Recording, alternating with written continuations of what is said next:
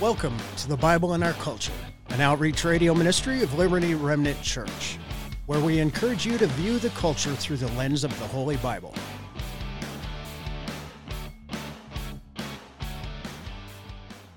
Welcome back to the Bible and Our Culture. I'm Pastor Jay McPherson with Liberty Remnant Church. Glad to have you with us again. I have, once again, our distinguished guest, Brian Haywood of Let's Go Washington. He was with us last week. If you missed it, I think you're going to want to hear it. You can find it anywhere you find your podcasts or at our church website, libertyremnantchurch.org, and you can listen to last week's show.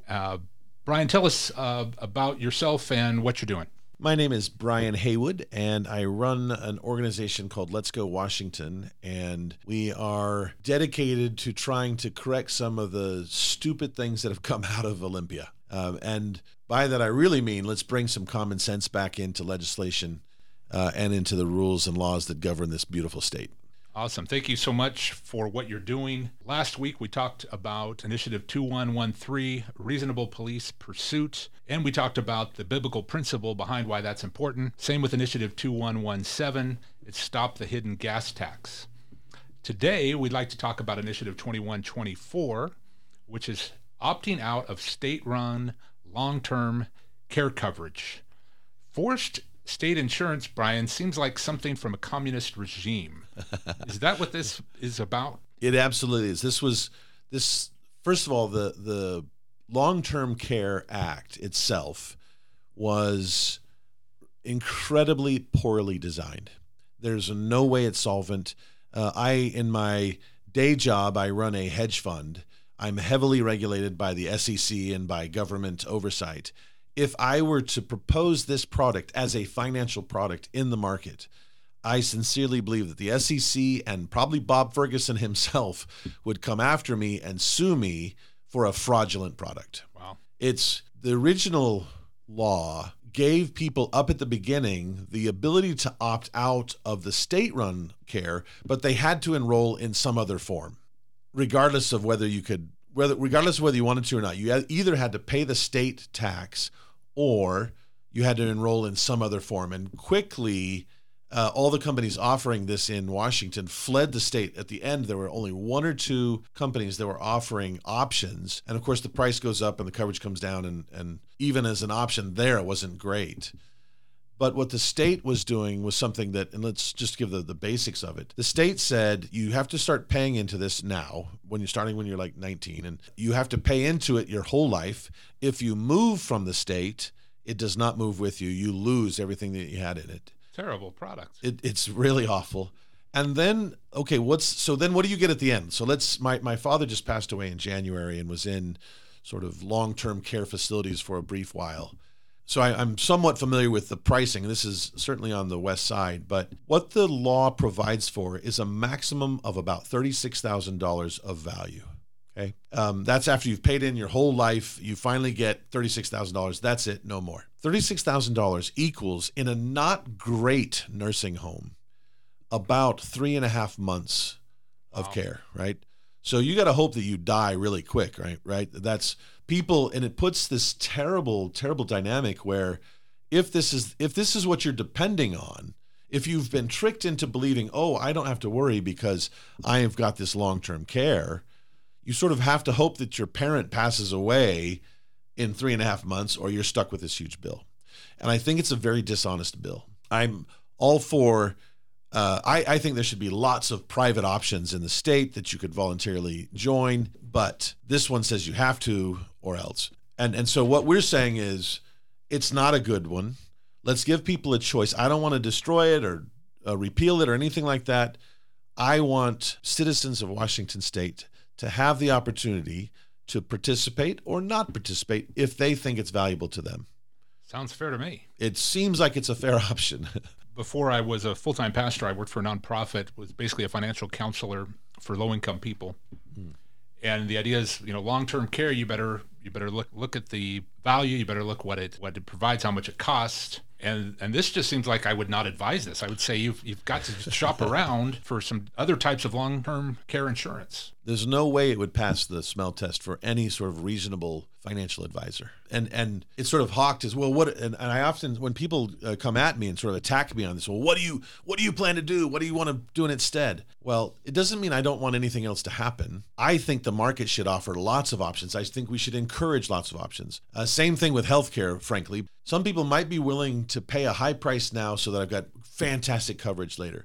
Some people might have a small budget. I just want to pay a small piece and I'll take my chances on it and I want some. And some people might say, you know what? I'm going to live in my house until I die and I don't care. And I think they should have the right to do that. I don't think they should be forced into this program to do it. And so I want them to have a choice. That's as simple as that, right? Sounds like a biblical worldview to me. How many, if we read the King James, there's so many whosoevers that it's your choice. Choose you this day whom you will serve, Joshua 24:15. There's this personal choice, and it seems like those in Olympia are saying, no, you're not qualified to make choices for yourself. We're going to make you be responsible by making you pay these insurance premiums, and then the product we offer, since we're the government, isn't going to be very good anyway. And it's really, really sad. The Bible talks about unjust scales, and an unjust weight is an abomination, and a false balance is abhorred by the Lord, or something like that. It's all throughout the book of Proverbs, where there's to be this real integrity about business, and they're saying, no, we're going to make you do what we want to do. You don't have to be responsible. In essence, I feel they're pushing irresponsibility. You shouldn't have to plan. We're going to take care of you from the cradle to the grave. How about Initiative 2109? Repeal the capital gains tax. What is a capital gains tax? Is it something you have to pay for using capital letters? Or going to the Capitol building in Olympia? Do we have to pay a tax on that? That's a great question. So let's start there. Let's say that you're a small business owner, right? And you started out in Yakima and you started this little restaurant 20, 30 years ago. And it was just an idea. Your grandma had some great recipes and you start this little restaurant and you develop a following, right? And at first you're not even thinking about capital gains because you don't even know what that is. You just started this business because it's a way for you to help pay for your family. But over time, you've got a good business and it's so good that maybe there's so much demand for your business, maybe you start another one on the other side of town, right? Because there's so much demand, you can't even handle it all. So now you got a couple of businesses. When that happens, this initial money that you put into the business has become much more valuable. Capital that you put in, the initial money you invested in it has become more valuable. And let's say now 30 years later, after you've taken no vacations and just worked your fingers to the bone in this little restaurant, you've got a business that's worth $500,000 or maybe $750,000. What the capital gains does is it says anything, the current capital gains tax in Washington state says anything over $250,000, we're going to tax you an additional tax on that over what the federal government already does. So now you've been thinking, well, I'm going to use this money for paying for my grandkids' college or whatever. No. Washington state's coming in. Right now, they charge you 7% of whatever money that you made over $250,000. Now, Washington state has never had a capital gains tax. It's one of the reasons that I believe its economy is so robust is that you had Microsoft and Amazon and even Facebook has got a lot of business up here. Google's got a lot of business up here. They came up here and then all the entrepreneurs followed that feed into those big companies because there's no capital gains tax. And so you come in and you start this, you do a startup, and the startup you're getting really cruddy wages for a long time, hoping that yours sort of makes it big. And if it makes it big, you get the payback. This is saying that Asian entrepreneur, that sort of Korean woman that believed in the American dream and started her business to feed into Amazon or to Microsoft, and she finally makes it, no, we want to punish you for what you've done. And it's usually this, you want to talk about biblical points. I don't have a scripture to quote you, but this one is all about, it's a sort of envy versus greed, I would say, right? I believe that the capital gains tax is saying, hey, these rich guys, they're such terrible people because they're rich. We need to tear them down, and they need to be punished for what they're doing. Oh, no, this is this is only to help. This doesn't help poor people at all because the person who's building that business is hiring lots of employees. If no business is started here, the employment rate would drop precipitously. Oh, yeah. People would lose jobs. Their salaries would go down. You create a really competitive market where there's, hey, I could go work for this guy or that guy. Suddenly my wages go up because there's competition for my labor. Absolutely. When you punish the guys that create the capital, the ones that start businesses, the ones that run restaurants, the ones that do that sort of thing, they stop making the businesses and the rates go down. Seems a neat tax, but especially one like this is just simply looking to punish the responsible, those who've been industrious with their time, their resources, and their abilities. They get punished. Jesus, I think, talked about this at least a little bit in Luke 19 with the parable of the minas. It's similar to the parable of the talents in Matthew 25, where he divided all this money up to his servants, this rich person, and he expected him to go and use the money that he gave him to develop it, to increase it. But one guy didn't. One guy was afraid, so he hid his money and he didn't multiply it. And Jesus said, "You wicked and lazy servant, I'm going to take the minas I gave you and I'm going to give it to the rich guy." So it is rich people who have an entrepreneurial spirit, who have been responsible and industrious, who create jobs, and the rest of us benefit. If our goal is to keep everybody equally poor, then you want socialism. But freedom says there's people can make money. And if I see somebody doing well financially as a believer, I should say, wow, I'm inspired to be like that person. They've used the talent and abilities that God's given them, and they're making a good life. Good on them. I admire that and respect that. But I agree with you. This is the envy. I call it greed, envious of the wealth that other people have worked hard to create. You know, I sometimes think about this sort of greed versus envy idea, and I think greed says, I want more, right? And there's certainly biblical ideas that says that's not necessarily a good thing in a person, right? Being greedy. But envy is something to me which is worse, which says, I don't want you to have. Mm-hmm. And that outward animosity towards your neighbor feels sort of more dirty than saying, I'm going to work really hard so that I get more, versus whatever I do, I'd like you not to have it, right? That seems like a bad thing within a society. Absolutely. And I've been a Washington voter all my adult life, Spokane boy. I think I've seen something like this before on past ballots. Have we already turned this down somewhere? It's been voted down multiple times. Both an income tax and a capital gains tax have been voted down multiple times this day, maybe about 6 times. It's been rejected by the voters at about a 60% rate. It's not like barely squeaking over. So the legislature thought they could first of all, they could do this sneaky thing by putting this capital gains tax in. Now, if I can go esoteric for a minute, but I think it's an understandable esoteric. What they did was really sneaky. They said, no, this isn't really a capital gains tax. It's an excise tax. So our Constitution in Washington State says you may not tax income unequally. You can't charge this person this rate and this person that rate. You have to charge everybody the same. The capital gains rate is unequally applied. So it's theoretically against our Constitution. But what the Supreme Court did, it was taken to court. In Thurston County, there was a judge that ruled, yes, this is an income tax. It is illegal. It was then appealed to the Supreme Court. At the Supreme Court, the 9 justices, all appointed by Inslee, basically found, no, this isn't it's not an income tax, even though the IRS itself says capital gains are income. And therefore this is an income tax. The IRS and 49 other states say this, but only in Washington State is it an excise tax. An excise tax is a transaction tax.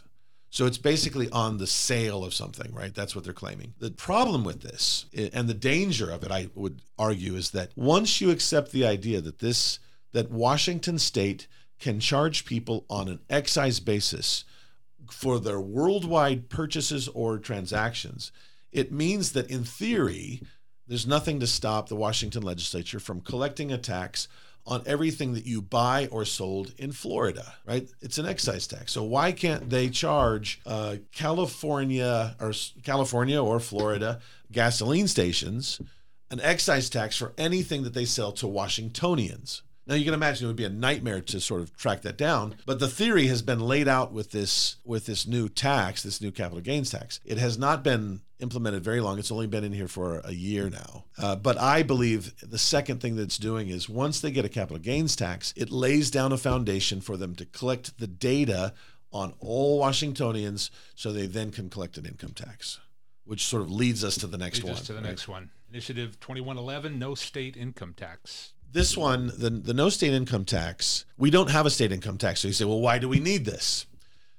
Let me point out a couple of things. On the capital gains tax we were just talking about, right now it's 7% tax on anything over $250,000.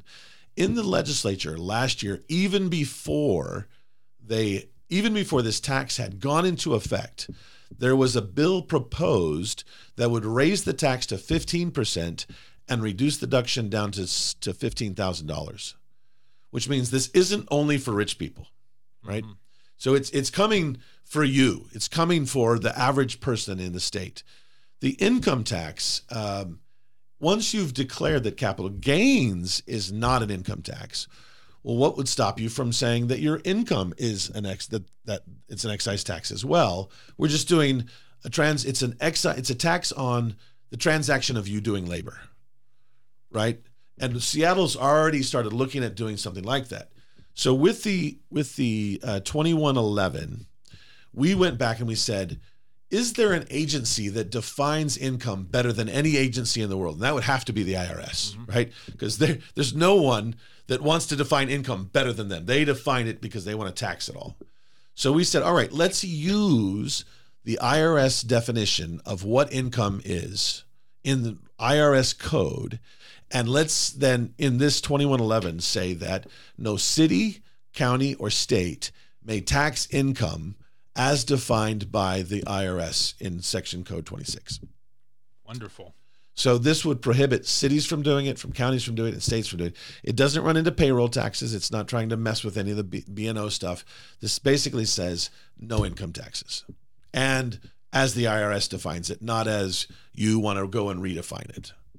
So as a believer, I look at what our tax dollars are being used for, and I'm like, there hasn't been a good tax in my lifetime. There hasn't been a good tax in my lifetime anywhere. But in Washington, it just seems there's greedy. I would even call them oppressive. That is, I remember when I was first married, I think sales tax was 8.6, and it was percent. So that if inflation went up and wages went up, and so did the spending. So consequently, they never needed to raise it. Maybe lower it, but they never needed to raise it. But they keep raising it and raising it. And I what point are we going to say we have to fire Olympia because they're being oppressive? And so thank you. I feel like this puts another watchful eye. I'm hoping it's a safeguard, right, on your wallet. Thank you so much. Initiative 2081. We've got about 9 or 10 minutes. Parental notifications. So this one, to me, seems like such a no-brainer that it's almost, you could almost ask the question, wait, what do you mean parental notification? We're basically saying schools have to notify parents. There's several parts to this, right? But it's the same idea. Schools have to notify parents what their curriculum is, what the counselors are telling your children. They have to notify you in advance if they're going to take your child off campus. You have to be notified if there's any medical procedure that's going to be performed on your child, right?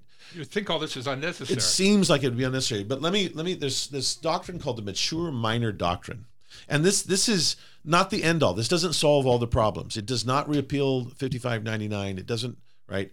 But I'm going to go back because I think we need to understand how things came to be and how we fight back. Okay. There was a mature minor doctrine that was started in the 90s, and it basically said there's certain things that minors should be allowed to decide for themselves, that they're mature enough, they should be allowed to decide for themselves. And it was this slow creep over the last 10 years, more than that, 20 years, that and specifically in Washington State, where the legislature has gradually lowered the age of consent on certain issues. It's a patchwork. It's all over the place. The latest salvo is really on medical information. Mm-hmm. So if any parent listening right now, they probably have had this experience. You go into the doctor with your 14-year-old, and the doctor sits, and you're sitting there with your 14-year-old. They're maybe a little bit nervous because it's a doctor's office, and of course they want you to come in, or maybe they don't. And the doctor will say, we're going to take your child now, and we're going to go do, well, I'm not going to tell you what we're going to do. You're not allowed to go back there with them unless they agree. Now, first of all, that's a terrible dynamic to put on why in the world are we putting that on a 13, 14, 19, 20-year-old? You can have a different discussion, but a 13, 14-year-old to disintermediate the relationship with the parent and the child seems to me on a criminal level. Absolutely. But then it gets worse because, okay, The child says, no, I don't want my parents there. So then you're nervously waiting, and they go and they do a bunch of tests. They don't tell you what the tests are, and they don't tell you what the results are. They won't unless the child agrees to allow you to know what the results are. So now you've been disintermediated. You've been separated from the decision-making twice. But then here's the real kicker. Then they send you a bill for X amount of dollars, but they won't tell you what test they did or what the results are, but you have to pay the bill. That's criminal. It's criminal, right? How in any other industry, this would be, Elizabeth Warren would be here with her, the Consumer Protection Act trying to protect you. But here we're doing it with incredibly important decisions with very vulnerable population. Yeah. And it basically, and here's the other thing that I think was important that happened. The law, this does not repeal 5599. It doesn't turn it over. It's a simple pushback that, number one, says parents are the primary player in the decision-making of their minor children. Without a doubt. Okay. And it pushes that back to like 17. It says parents should know, then it says parents should know about all these things. What the law has done with 5599, and what I think was the criminal thing that it did, is it switched the thinking. Before, there was this sort of idea that parents are the primary source and that they have the best interest of their child in mind, and the state should respect that. The norm is that parents have the children's best interest in mind. Under 5599, they flipped it, and the assumption is that parents are detrimental or harmful to children, and therefore, if you don't remove the parents from the decision-making, bad things will happen to the child. They'll be abused or whatever. This law, and I have no sympathy whatsoever for parents that abuse their kids. I do not want them protected. I think this law says if there is an abusive situation, right? We already have laws that deal with that. But this does not, parental notification in a situation where there's clear parental abuse, child abuse. This is not stepping into that. This is saying the norm should be that you assume that parents love their children and want the best for their children. That you assume that a parent knows better for their 13, 14-year-old than some administrator in a school or in a government bureaucracy. And we're trying to turn that tide back. That says parents know better and care more. Well, they do, and they should. I feel like even with the idea of raising our kids in an education, we've dumped that on the education system. It's really, I believe, biblically, a parent's responsibility to educate their children. But with government schools, and even my wife and I, we send our kids to a Christian school, it's really easy just to dump their education on somebody else. But the thing is, when we dump more of the responsibility of raising our kids on the government, they shouldn't really have any. They're going to do what they think is best for their ideological worldview. And I'm just livid when we think about 5599 and we think about how parents' rights are under attack. I heard a story about a young gal named Sage. Her parents moved her from the city to southeast or southwest Virginia because she was having a lot of mental health issues. Well, they sent her to school and telling her that, our daughter's suffering through a lot of mental health issues. And then they coerced her, or she decided she wanted to be a boy. So they allowed her to be a boy, used the boys' restroom, and didn't tell mom and dad. So she's being verbally abused, physically abused, and sexually assaulted in the boys' restroom. And they wouldn't tell the parents. So the girl, being all confused, she runs away. She gets drugged, raped, trafficked, and through the traffic tour ends up in Maryland, where they find her. But because her parents wouldn't acknowledge that she was a boy, they never told the parents again. So again, she runs away from there and ends up in Texas, where they notified the parents. And here she's been trafficked and raped and all sorts of bad stuff because the parents are God's design to advocate for their children more than anybody else on the planet. Parents advocate for their children better than children advocate for themselves. The Bible says, children, obey your parents. We're taught to honor our father and mother, which is the first commandment with a promise. There's this very special relationship between mom and dad and their son or daughter that the government has no business getting involved with. And all this deceit, what do you think that the government's trying to hide that they can't let parents know? I think it's about control at the end of the day. If you can disintermediate the parent, if you can say, hey, parents, you're not the primary decision maker here, then you can teach children whatever you want to teach them. And I think people on all sides of all political spectrums should find this a very terrifying thing, right? Absolutely. If you're a very left-leaning progressive, you don't necessarily want, let's say their worst nightmare, the left-leaning progressive's worst nightmare might be to have a MAGA teacher in there teaching their kid about gun rights or something like that, right? And they should support the idea that they have a right, the primary right, to raise their child as they see fit. As should the person on the right be absolutely within their ability and their rights to raise their child as they see fit. As they, and both of them, let's say that both of them are Christian and they're both feeling like they're doing something in alignment with their religion and their beliefs. That should be something that's between them and God, not something between them and the state.